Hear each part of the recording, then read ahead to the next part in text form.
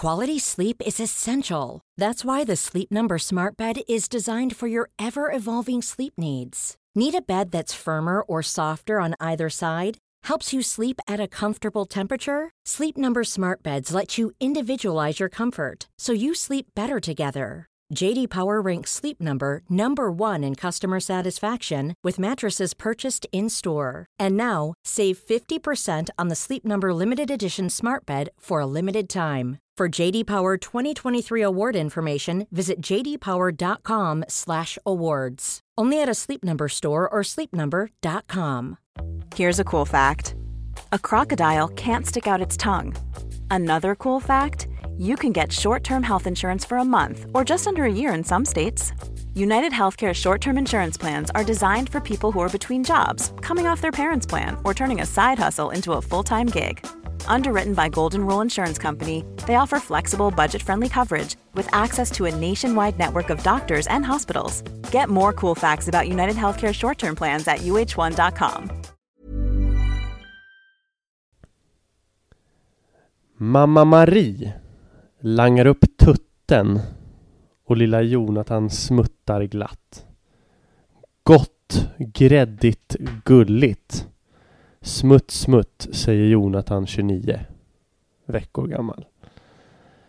Mamma Marie är snäll. Hon hör mig, hon ser mig och hon tillgodoser mina behov, tänker Jonathan. Tuttis, gott. En timme senare. Lilla Jonathan ligger och skriker. Han har bajsat på sig. Det är sekret i hasselnötsnyans längs hela ryggen. Han gråter och skriker. Mamma går förbi. Jonathan ser mamma. Nu kommer hon och byter blöja, tänker Jonathan. Och tröstar mig. Och langar tutte. Men mamma går förbi. Hon har fullt upp med att duka åt gästerna som kommer om 10 minuter. Jonathan ligger och fortsätter skrika. Nu är det färdigdukat. Nu kommer mamma, tänker Jonathan. Men mamma Marie måste bara ställa i ordning skorna i hallen så det inte ser för jävligt ut när gästerna kommer först. Jonathan skriker och skriker, gråter och tänker. Mamma är dum, hon struntar i mig. Hon överger mig. Hon kommer inte hjälpa mig. Dumma mamma. Jonathan växte trots denna pendling mellan tillfredsställelse och förtvivlan upp till en normalt fungerande, känslomässigt stabil individ med god verklighetsförankring och ser mamma som en helhet. En individ med både goda och dåliga sidor. Förmodligen flest goda. Andra växer upp och ser mamma som 2 mammor. Den goda mamman och den onda mamman, och att de är helt väsensskilda från varann. Den onda mamman kommer fram ibland och den goda är framme ibland. Ett fenomen som kallas splitting, det här senaste jag pratat om. Som är en liten men ack så intressant del i det vi ska prata om idag. Personlighetsstörningen borderline. Rulla vignett.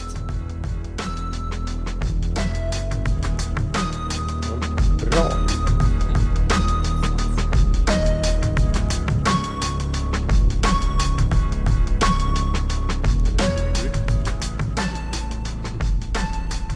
Välkomna, amatörpsykologernas topp 100 här.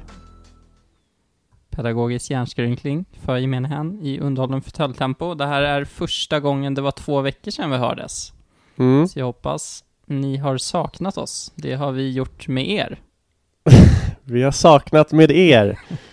Vill du berätta, Jonte, varför vi är ju nästan i förorten här, i Gullmarsplan. Ja, och är det något vi har hört i våra alster, i våra poddavsnitt, så är det ju språkförbistringar gång efter annan. Ja, vi är ju 2 språkliga tillkortakommanden. Genier egentligen.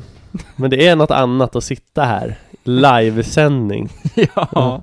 Nej, det vi spelar absolut inte in live, men det känns så. Ja. Det känns som att lyssnarna är här och nu och man får lite så här stress och press direkt. Precis. Ska vi säga att det var en fin inledning av Ulf, mer sats än min senaste. Dock så var det ju fiktion här, kan jag säga, så att inte mamma Marie här får kritik över sitt påstådda av Ulf-beteende. Det här har alltså aldrig hänt. Hur vet du det? 29 veckor gammal. Det kommer jag väl ihåg. Ja, det har vi ju avhandlat i minneavsnittet. Att man minns Ja, okej, det funkar. Det funkar. Jag får skriva skit i språket nu. Ja, nej men absolut. Det här är ju ett fiktivt exempel, ett påhittat. Men det är ju inte otroligt att du någon gång har skitit ner dig och kanske inte fått den här hjälpen per omgående. Nej, inte vad jag minns. Jag tror det i och för sig. Ja, då så. Mm. Det man inte minns har inte hänt. Nej. Varför är det 2 veckor sedan vi hördes? För att vi satsade väldigt högt förra avsnittet. För det var avsnitt 40, som ni ser här så var förra avsnittet som vi släppte 39 och det här avsnitt 41. Så avsnitt 40 låter vänta på sig för att vi hade ett specialavsnitt om Me Too, hade en gäst. Paula, kan vi säga. Kan vi säga. Ja, hon heter det. Ja. Och vi pratade om det här och pratade specifikt kanske om vissa case, men i synnerhet kanske ett case. Och det här har blivit lite känsligt och dragits upp i förtals, alltså inte mot oss då, med allmänhet, så den här personen använt sin advokat och börjat stämma folk, som jag fattar det som. Saker som sägs i avsnitt 40 som förhoppningsvis kommer snart är känsliga för att det kan komma att användas i någon slags eventuell rättegång framåt, för det finns en person som hotar med stämning och har anklagat vår gäst Paula för förtal. Och för att undvika en citat Söderling från avsnitt 2 rätt twist, slutcitat, så har vi alltså valt att avvakta med att släppa det avsnittet. Just det. Till stormen är över. Kan ha varit avsnitt 3 också, men det hur som helst. Det var inte avsnitt 1? Nej, 2. Nej, 3. Ja, hur som helst. Någon veckans spaning innan vi hoppar på ämnet. Du vill ju sova idag också. Och när man säger så betyder det att avsnittet inte blir 1,5 timme långt. Nej, det var ju länge sedan de blev det. Hur som helst, så inte så mycket veckans spaning från mig heller.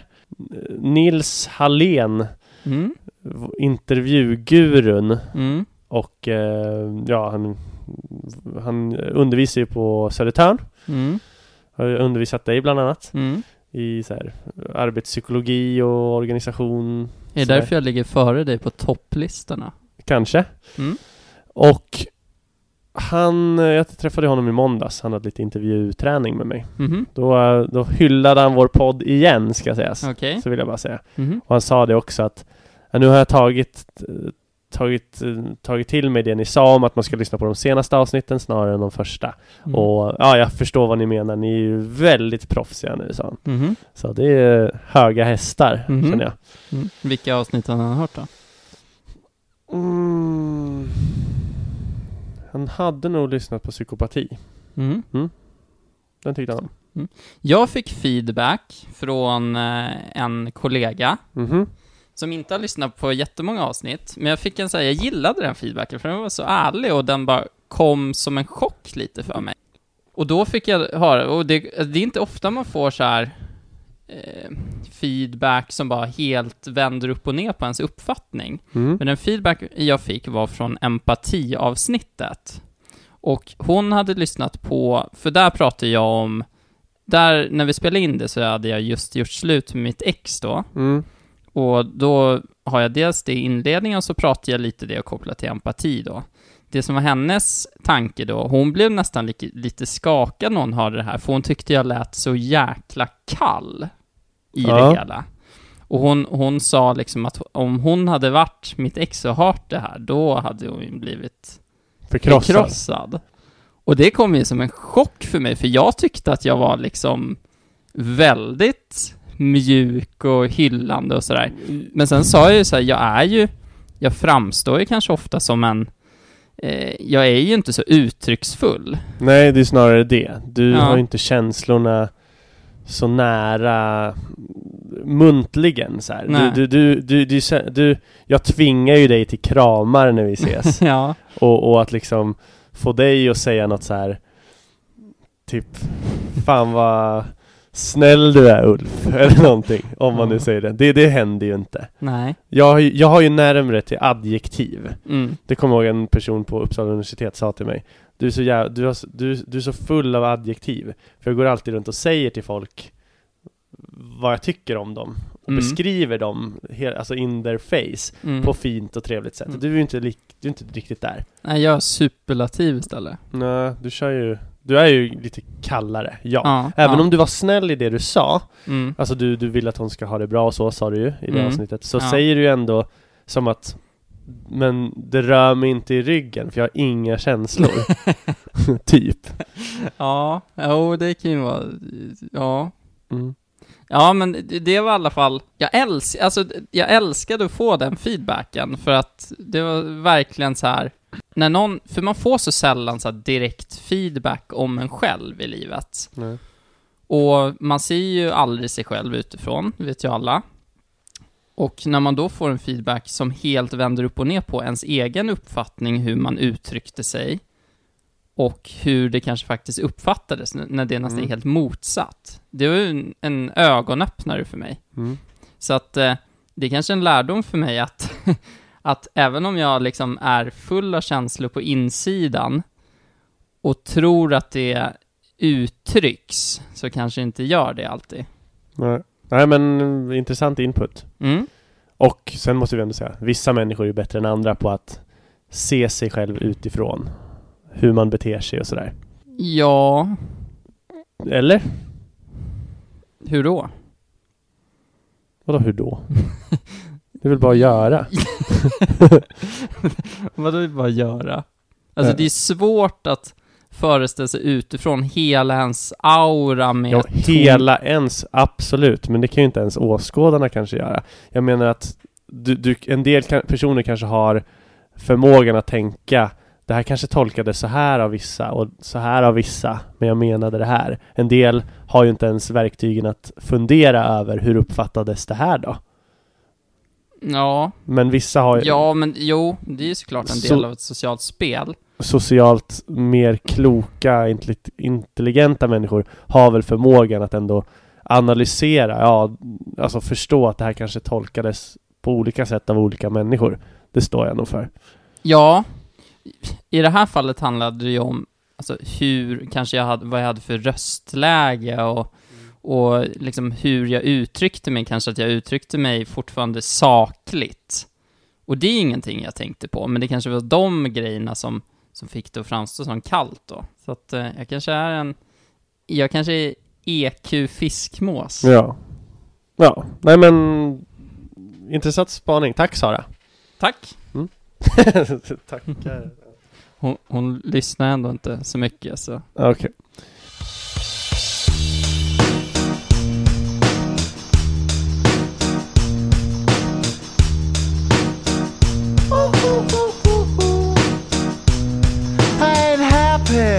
I'm feeling glad I got sunshine in a bag. I'm useless, but not for long. The future is coming on. I ain't happy.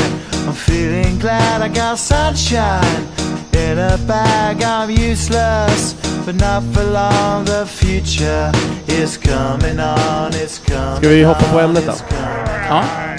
Borderline då. Den korta lilla definitionen från Passer and Smith, Bibeln för psykologistuderande, det första man läser, lyder ju så här: en samling symptom som primärt karaktäriseras av instabilitet i beteende, känslor, identitet och mellanmänskliga relationer. Det här är alltså den är ganska svår, den är inte supertydlig, den här personlighetsstörningen.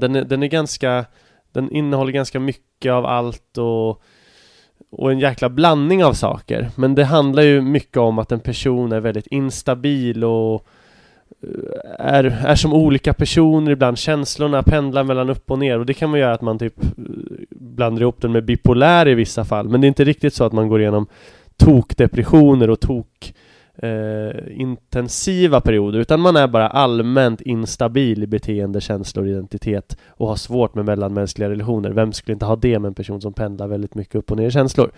Men det finns ju också, och nu tänker jag göra så här som du gjorde med psykopati, Jonte. Dra alla, det finns massa kriterier som är uppradade. Det här gick jag faktiskt in på den här jävla, vad heter den? Vårdguiden. Ja. Och kollade där hänger jag mycket på 1177. Ja, 1177. Men den här har jag faktiskt aldrig varit inne på. Jag har inte haft symptom som har gjort att jag har trott att jag haft det här. Jag har haft mycket annat dock. Så, ja. Enligt mig själv. Fysiska kanske då. Åkommer. Ja, precis. Ja, du är inte inne och harvar i psykopat. Inte än. Men symptomen då för en borderline-person, vi drar dem lite snabbt. Och jag kommer säga något efter varje här så att man förstår vad man menar. Det här kan bli plattfall alltså. Stark rädsla att bli övergiven. If you leave me now, you take away the biggest part of me. Så. Please don't. Ja, det är Chicago. Det är en. Sen störd, förvriden eller instabil självbild. Vem är du, vem är jag? Levande charader. Ja, du vet det. Återkommande känsla av tomhet. Empty room, empty heart, since you've been gone. Det är ju Sanna Nielsens låt från Mello. Kraftig pendling mellan olika känslolägen. Upside down, bouncing off the ceiling, inside out, stranger to this feeling. 18s.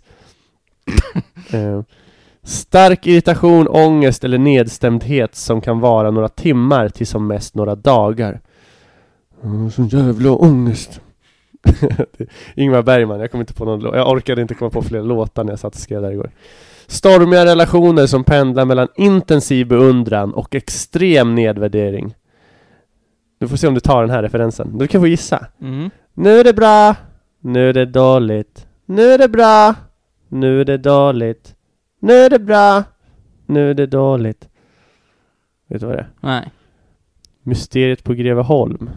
När Leif ska ratta parabolantennen. Det är fan 1996. Snyggt att du klämmer årtalet också. Ja. Intensiv vrede som inte står i proportion till vad som väcker den. Lite här. Gör en höna av en fjäder. Ja. Jag vill att folk ska minnas det här. Så jag sjunger liksom. Ja, men det är jättebra. Det är jättebra. Kortvariga, överdrivet misstänksamma föreställningar eller övergående upplevelser av overklighetskänslor. You've been talking in your sleep. Whoa, things you never say to me. Pink där någon sjunger till Fun, att hon misstänker att han har något annat på G. Ish. Impulsivitet som till exempel missbruk av droger, sex, mat eller pengar. Då skriver jag bara sex, drugs and rock and roll. Jag vet inte, är det en låt eller är det bara en sägning? Är det en skiva som heter så kanske? Ja. Och sist men inte minst, självskadebeteende. Ian Dury. Det var ju världens mest okända. Efter Johan Jakobsson. Nej, Jakob Johansson heter han. Det ser man vet inte så han heter. Han som sköt Sverige till VM. Som ingen vet vem det är. Ja, just det. Inte ens hans mamma vet vem det är. Självskadebeteende, självmordstankar, återkommande självmordsförsök eller hot om självmord. Suicidal. Jag vet inte. Ja, hur går det? Hur går den? Jag vet inte.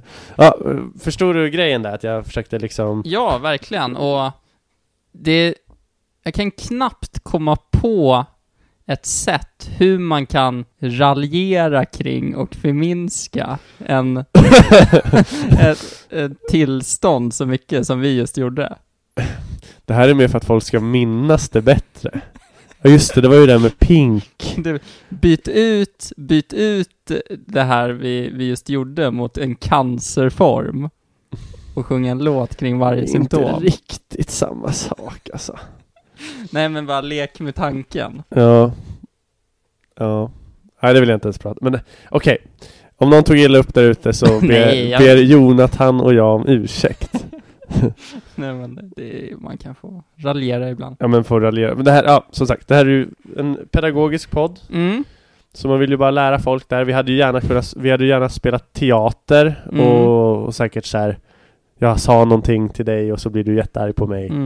För att folk ska komma ihåg och förstå. Men nu sjöng jag mig fram och citerade lite Bergman och sådär. Då skulle jag vara Errold. Fan, måste vi prata om varenda avsnitt. Borderline i alla fall, det är ju ett liv i kaos kan man säga.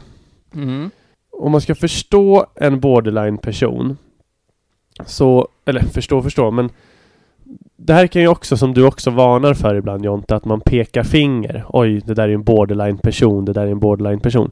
Om man vet om det här så tror jag att man kan se borderline lite här och var. Personer som är väldigt känslomässigt instabila, som blir arga på sin partner ganska oprovocerat, som helt plötsligt blir tokkär i partnern igen. Rädda för att bli övergivna är väl liksom det är väl ett symptom man ser i många relationer av någon part i alla fall. Precis. Men det här är väl någon typ av extrem form. Exakt, men vissa siffror som jag kollar på säger ju ändå att 3-5% kan tillskrivas borderline personlighetsstörning-ish.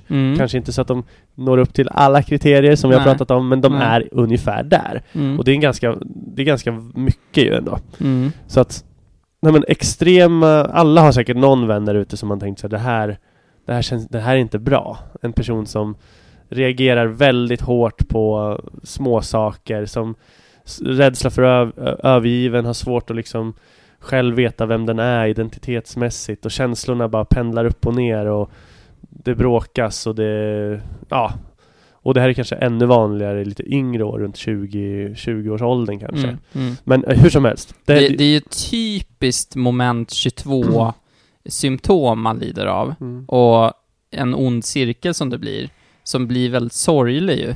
En extrem rädsla av att bli övergiven som leder till ett beteende som ökar risken markant för att bli övergiven. Ja, så är det ju. Som kanske så här reproducerar den här känslan av att bli övergiven och liknande. Så det är en otroligt jävla tuff situation att vara i. Verkligen. Och vi ska prata mitt inledande exempel här om mamma Marie och Jonathan. Det är en extra del som faktiskt kommer från det psykoanalytiska perspektivet som kallas splitting, som också är en del av borderline-personligheten. Jag tänker komma till det snart. Men jag kollar lite filmer, eller bara sökt upp lite så här klassiska borderline-präglade filmer. Och den som framförallt kom upp var, har du sett filmen 13? Den ungdomsfilmen. Det är en ensamstående mamma med hennes dotter. Dottern är egentligen en så här good girl som typ pluggar mycket och har lite nördiga kompisar, men så får de bara smak på tuffinglivet och hänger med skolans tuffaste tjej. Nej, inte sett den. Och blir så här problembarn, om man kallar det så. Och det är som väldigt påfrestande familjeförhållande. Hon skiter i att komma hem på kvällarna och så bråkar hon med morsan, och morsan blir arg och hon sticker iväg och rymmer hemifrån, kommer tillbaka och kramar om mamman igen och typ så här tycker att förlåt för att jag var så dum. Och sen återigen så faller de tillbaka ut och roar sig på ett kanske sätt man inte ska roa sig när man är 13 år. Kommer tillbaka, får utskällning, de bråkar jättemycket. Typ mamman sticker, hon bara nej, dra inte ifrån mig. Alltså det är kaos liksom. Det är känslomässigt jävla gytter av bara olika känslor som drar dem hit och dit. Det är liksom borderline i sitt esse. De tog upp även Farlig förbindelse. Den har jag inte ens sett, med Michael Douglas och Glenn Close, en sån här erotisk thriller. När Glenn Close uppenbarligen tydligen vill ha ihjäl Michael Douglas trots att de är gamla älskare. Hon blir så här otroligt förnärmad av när han överger henne och liksom försöker ha ihjäl honom i något så här känslomässigt superaffekt mode. Det är ju typiskt kanske, men det är ett drag som finns då, att man kan gå från att helt avguda en person till att, inte nästa sekund, men en period därefter ha en helt motsatt känsla, det vill säga hata personen av hela sin värld. Ja, det är väldigt karikatyr. Men det är väldigt karaktäristiskt för just borderline. Lite som du i inledande exemplet här. Den goda mamman, den onda mamman. Helt plötsligt hatar du mamma Marie när hon inte kommer och torkar och så. Det är ett exempel till som stod när jag kollade filmer. Det var ju Der Untergang. Ja. Att Hitler är kraftigt borderline på, alltså störd, om man ska se till den filmen. Att han har det här men enorma känslomässiga pendlandet. Han på ena stunden så tycker han ju, som du sa här, att man kan lita på den här, om det är Himmler eller vem det är. Jag kommer inte ihåg vem av de tyska höjdarna han menar. Så man litar på Himmler, eller om det är Göring. Ja, har en stor bild av den här människan. Sen helt plötsligt visar sig att den personen också drar sig undan, för de förstår att Tyskland kommer förlora kriget, och Hitler rasar och tycker liksom allt är skit med den här människan. Och han pendlar ju hur mycket som helst i den filmen. Kanske med lite större anledning, om jag ska försvara Hitler här. Det vill man ju göra. Mot den här falska anklagelsen mot att han skulle lida borderline. Så kan man ju säga att det han hade kött på benen att vända i sina känslor gentemot Himmler. Jo, det stod en del på spel. Ja, och han gick ifrån en för honom väldigt positiv situation till en väldigt negativ sådan också. Jag kan förstå att känslorna pendlar därefter också. Jo, men hade han varit totalt borderline befriad hade han kanske tänkt, nej men jag vet ju att 90% av Göring är bra, men nu gör han ett dåligt beslut här. Men helhetsbilden av Göring är fortfarande bra. Fy fan vad rationellt. Och så typ var Hitler så rationell? När det gick bra säkert. Nej, i och för sig, han var ju känslomässigt påverkad även i framgångsbeslut. Han var ju lite för optimistisk och så gjorde vissa saker som i efterhand krigsvetare eller vad man kallar dem har sagt så här: hade Hitler bara gjort så här så hade han kunnat vinna kriget, men han blev för påverkad av framgången och gjorde fel beslut och så.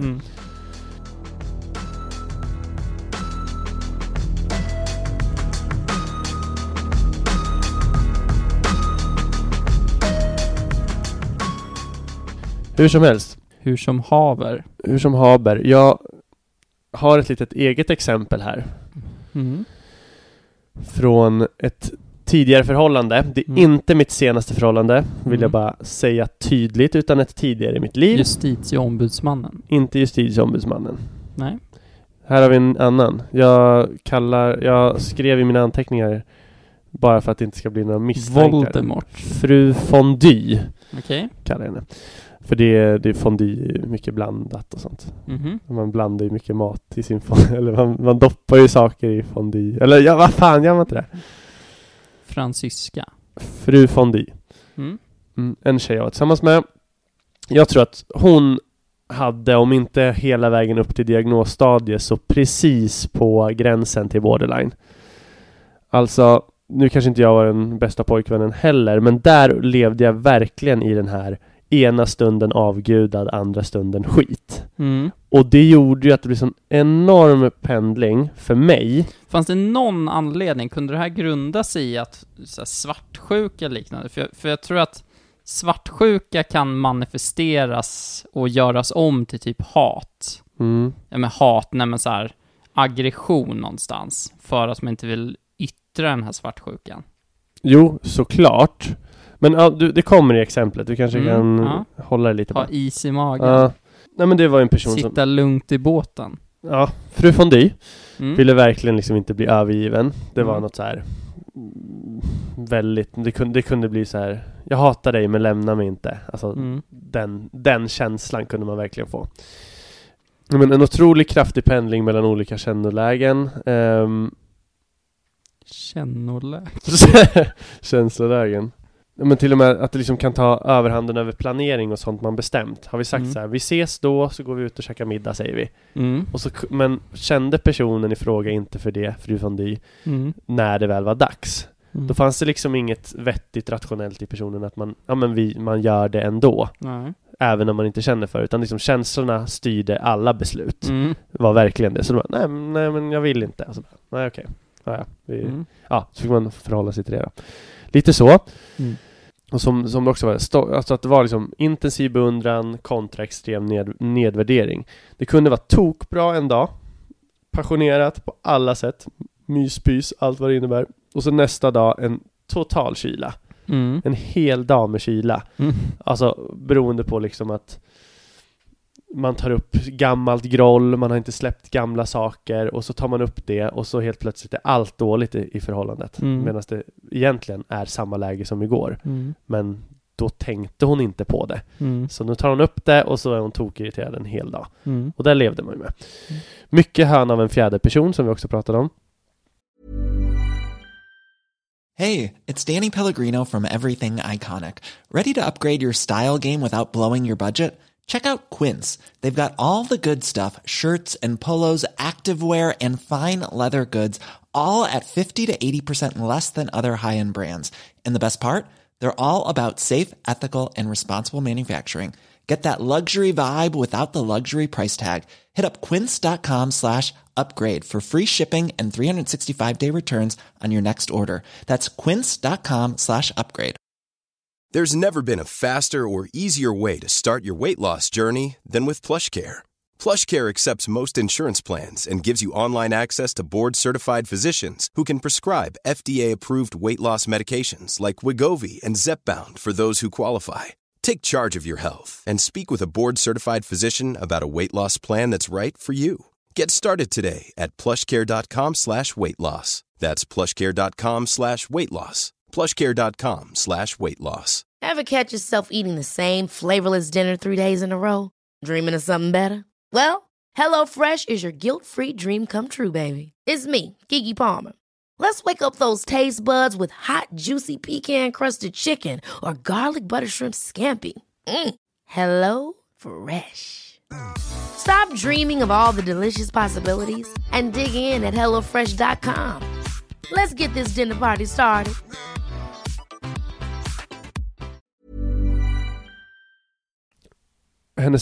Eftersom också misstänksamhet och sånt där har med borderline att göra, att man liksom typ man litar inte riktigt på folk och sådär.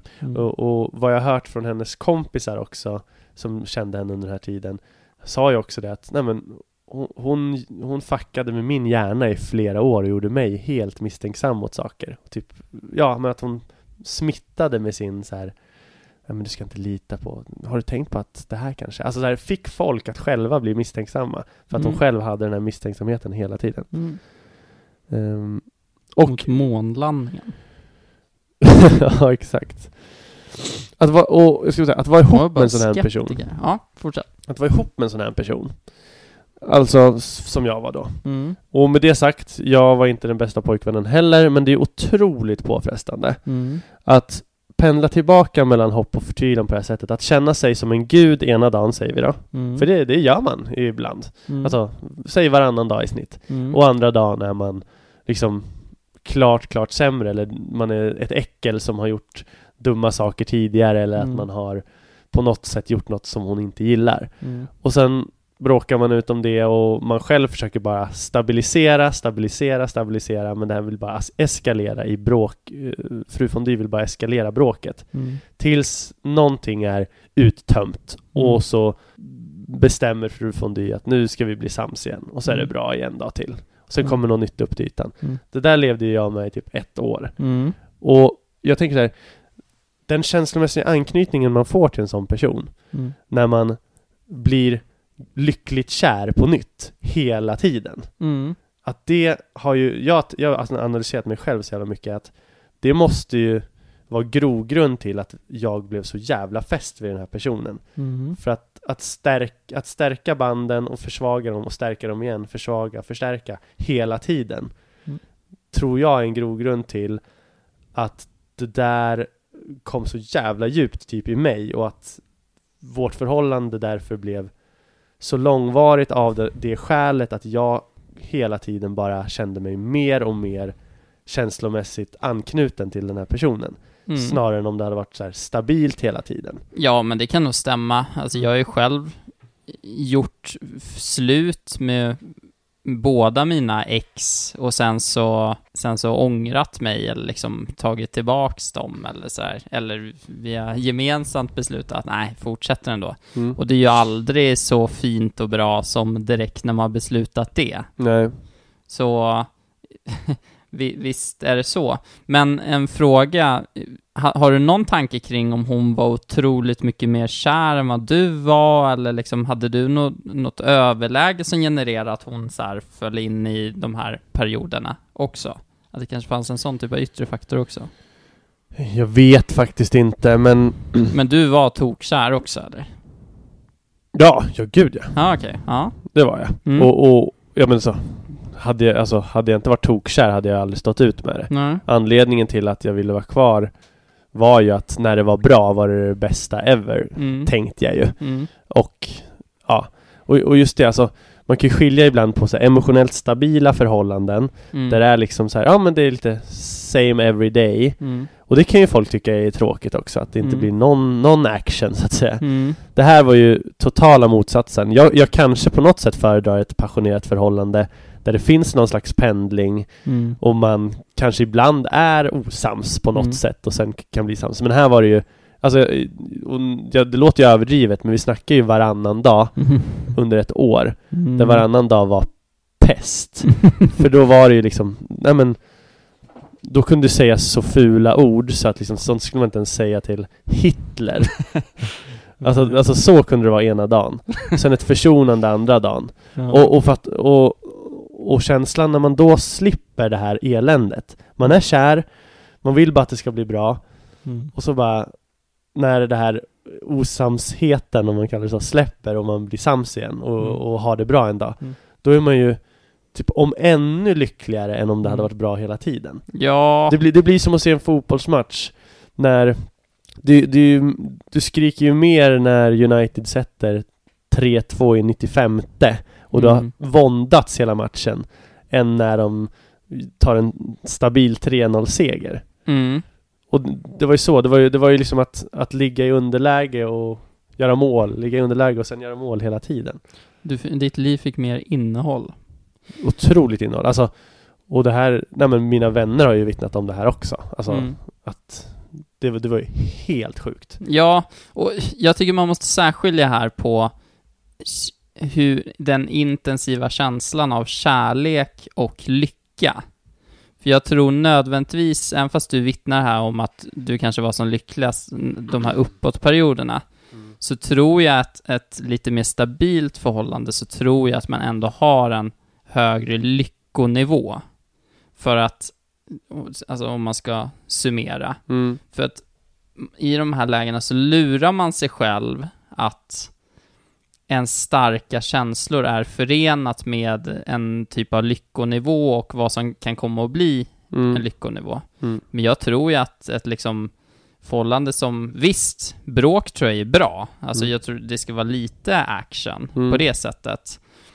Men jag tror att det ska ändå vara en stabilitet för att man ska för lyckonivån så att säga. Det är ju 100% skriva på såklart. Nej, men jag tänkte på ytterligheterna. Passion upp och ner versus superstabilt. Jag vet inte vad jag skulle välja om jag skulle välja någon av ytterligheterna. För jag tycker inget är optimalt. Men jag har ju mest upplevt de passionerade.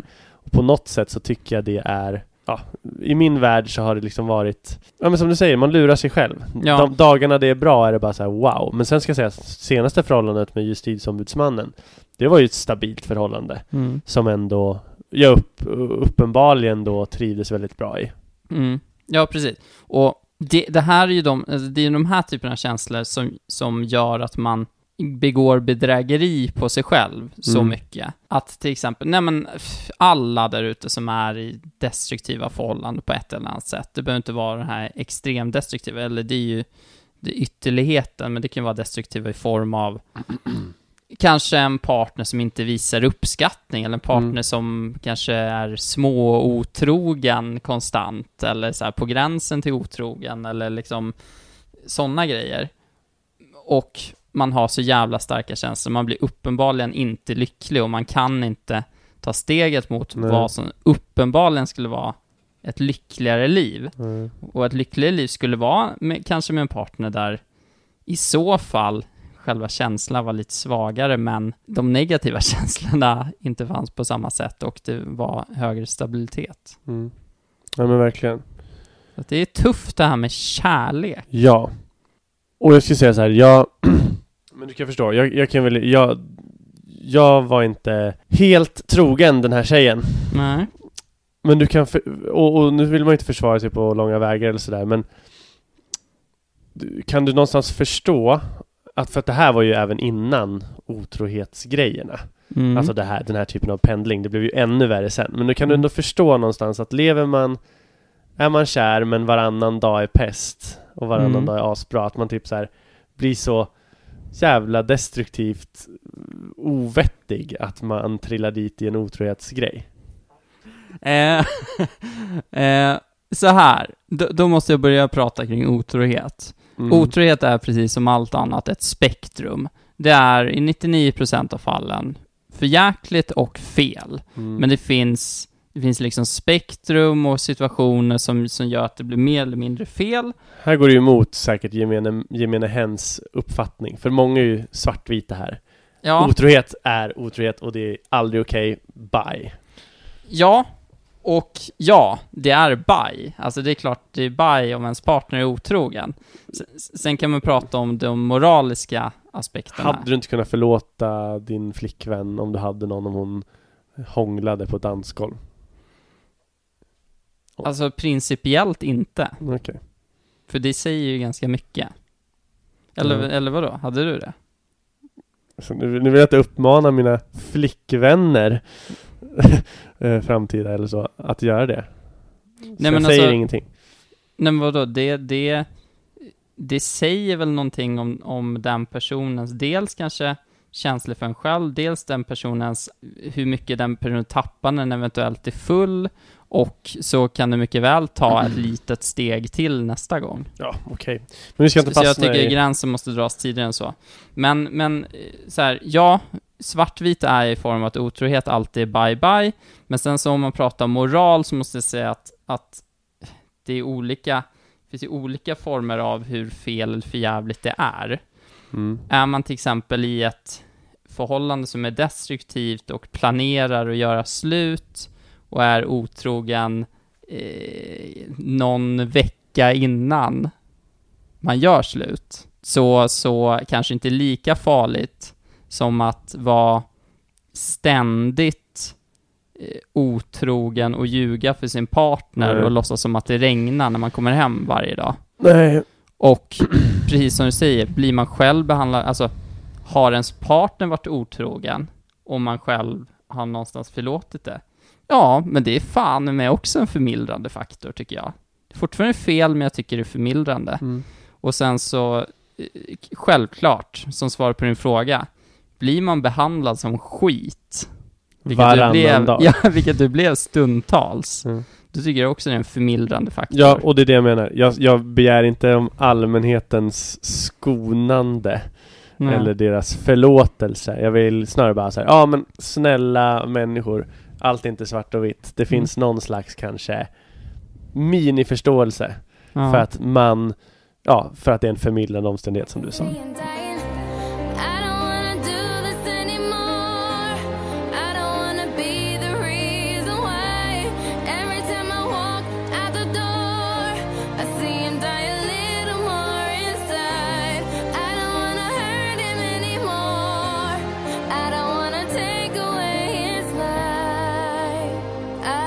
Det känns som du droppar en otrohet per avsnitt.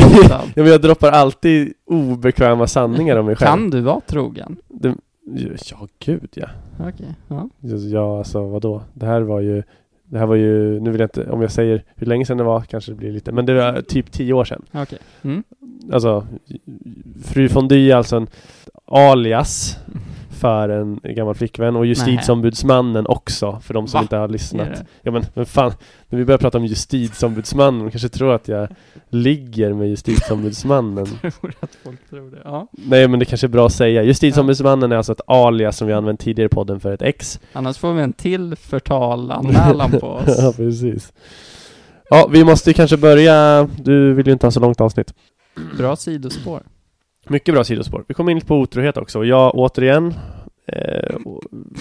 berättar svaga sidor med mig själv. Men du fortsätter att inte outa dina svaga sidor. Men jag har inte varit otrogen. Nej, så men jag du har har inget sånt att nej, men du har droppa. gjort andra dumma saker.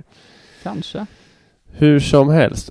Och Jag tror inte jag kommer vara heller liksom så här så otrogen på det sättet heller. nej. Om jag inte utsätts Nej, och för det en kommer- extrem situation. Och det kommer inte jag vara heller i fortsättningen om jag inte utsätts för en extrem situation. Det är ju större risk att du kommer vara det som ändå har varit det. Återfallsbrottsling. Ja, eller så här, du har ju det beteendet i dig. Fast nu ska vi inte vara sådana, va? En zebra är inte alltid randig. Eller vad man säger. Ränderna går aldrig ut. Hur som helst. Innan vi byter det här med otrohet och det här med att man pendlar mellan känslor fram och tillbaka. Jag tror det här kan vara att utan att ha kunskap i ämnet egentligen på en djup nivå, så tror jag det kan vara fallet också tjejer som stannar kvar i förhållanden där de behandlas väldigt dåligt, även kanske till och med så här våldsamt. Att det kan finnas någon slags när det väl är bra så känner man att det är så himla skönt och det känns så himla fint och man upplever den här starka passionen, kärleken, känslan, lyckan som man eventuellt kan tänka sig att det är då. Kontra, och så är det dåligt ett tag och mannen är destruktiv mot den och utsätter den för dåliga saker. Och att man på något sätt, att det kan få en så känslomässigt anknuten till en person. Man har upplevt så jävla mycket dåligt med den, men så jävla mycket bra också. Och att det kan vara grogrund för att man faktiskt aldrig riktigt släpper en sån person. Kontra en person som har varit stabil. Det manifesteras skitbra i en film som heter Den man älskar. ... Och det är ju utifrån Bibeln, tror det finns något citat där. Den man älskar. Det var 3 punkter. Den man älskar agar man. Okay. Alltså att man ska slå den man älskar. Det står tydligen någonstans i Bibeln. Okay. Det handlar om en kvinna som i början av filmen blir typ sönderslagen av sin kille. Han åker in i fängelse, hon börjar upp ett nytt liv, hon håller på att dö liksom, men hon klarar sig och startar upp ett nytt liv. Träffar en ny kille som är hur fin som helst, jättestabil, gullig, och de lever ihop. Sen släpps han fri från fängelset efter ett tag och liksom söker upp henne. Och man tänker så här då att han var våldsam, eller vad ska hända nu, och hon måste ju fly från honom. Hon börjar ju gömma sig från honom, men hon kan inte låta bli, och det slutar med destruktivt nog att de blir tillsammans igen. För det går inte för henne att hålla sig. Nej. Hon är så känslomässigt anknuten till den här personen av allt de har upplevt, som har liksom påverkat hennes känsloliv mer än det här stabila förhållandet hon har med den här sjukt bra mannen hon har träffat. Men hon faller ändå dit för att det här är liksom någonting. Och jag tänker att så funkar kanske människor en del. Ska vi börja rappa ihop här? Men nej, ska vi inte alls. Jag har det här. Och det som vi pratade om i början här, splitting. Att Jonte kan inte se sin mamma som en helhet, att hon har goda och dåliga sidor, utan ser hon som den onda och den goda mamman. Så var det ju, vill jag bara förtydliga här i exemplet med fru Fondy för mig. Det var, ena stunden var jag verkligen en helt fantastisk person. Och i nästa stund var jag en otroligt usel. Det kändes inte som att hon hade förmågan att bara, ja men totalt sett så är det en bra person. Jag vet, det har gjorts misstag, han har varit dålig på många sätt, och kanske så här, ja, och landat i någon slags, men det är ändå värt att vara tillsammans, eller nej, det är ändå värt att göra slut med någon slags sunt förnuft och eftertänksamhet. Utan det var verkligen antingen eller. Och det var ju såklart otroligt frustrerande. Att jag var djävulen ena dagen och Gud den andra. GV ena dagen. Timell den andra. Ja, just det. GV Gud. Det kännetänkta borderline kommer jag ihåg att Samuel Gaunitz sa på Uppsala universitet. Det var en rolig föreläsning by the way. Han var väldigt gammal och kutryggig, skitduktig. Men han var så här lite lustig. Och vi hade så här mikrofoner i föreläsningssalen som så här man kunde ta upp om man ville fråga något, för en ganska stor sal. Och folk satt och typ picka på de här mikrofonerna, så han typ vände sig om hela tiden och förstod inte vad som hände. Okay. Typ så här, alltså så sjukt förvirrade. Borderline-personer har problem med nyanser. Inte det vanliga problemet med nyanser som vi säger, att man har en åsikt och står stenhårt för den. På det sättet att man liksom inte kan ändra åsikt, utan man har problem med nyanser på det sättet att man ändrar sig hela tiden och aldrig kan få en integrerad helhetsbild. Om vi säger, jag tog ett exempel här. En felfri nazist, för att ta ett exempel, tycker ju alla invandrare med icke-arisk, om man får kalla det så, börd, är skit och ser väldigt onyanserat på det. Det är ju grunden i nazismen. En borderline-person tycker ju, om man ska ta samma kontext, att invandrarna är bäst i världen när de läser om att invandrare gör Sverige rikare i längden. Det här är bra för Sveriges ekonomi eller något sånt där. Och hatar dem när de läser att de är kopplade till stora samhällskostnader. En borderline-person kan liksom pendla om samma person eller samma grupp av människor från dag till dag, beroende på vad den varse blir, säger vi. Eller vad den känner just då. Medan du och jag, som nyanserade mästare, kan liksom se en nyanserad bild av människans kvaliteter, oavsett om de är svenskar, norrmän, afghaner eller senegaleser. Man har liksom en nyanserad bild. Eller ryssar. Ja. Ja, kort anledningar till borderline. Det är mycket kopplat till barndomen. Alltså att man har icke-närvarande föräldrar som överger en. Och som du i början där, ena stunden bra, andra stunden dåligt. Och man kan liksom anknyta, man har svårt att anknyta till för att man kan aldrig riktigt lita på föräldern. Separation är vanligt i barndomen. Eller alltså att separation skett i barndomen är en vanlig faktor. Alkoholism hos föräldrar, men det bidrar ju till den här frånvarande delen såklart. Och man ser också vissa tecken i hjärnan, biologiska omständigheter som skiljer sig kanske från de som inte har borderline. Men jag har inte gått in på exakt vad det är. Och lite så. Det är ju väldigt många som lider av det här, läste jag också, som har suicidala tendenser.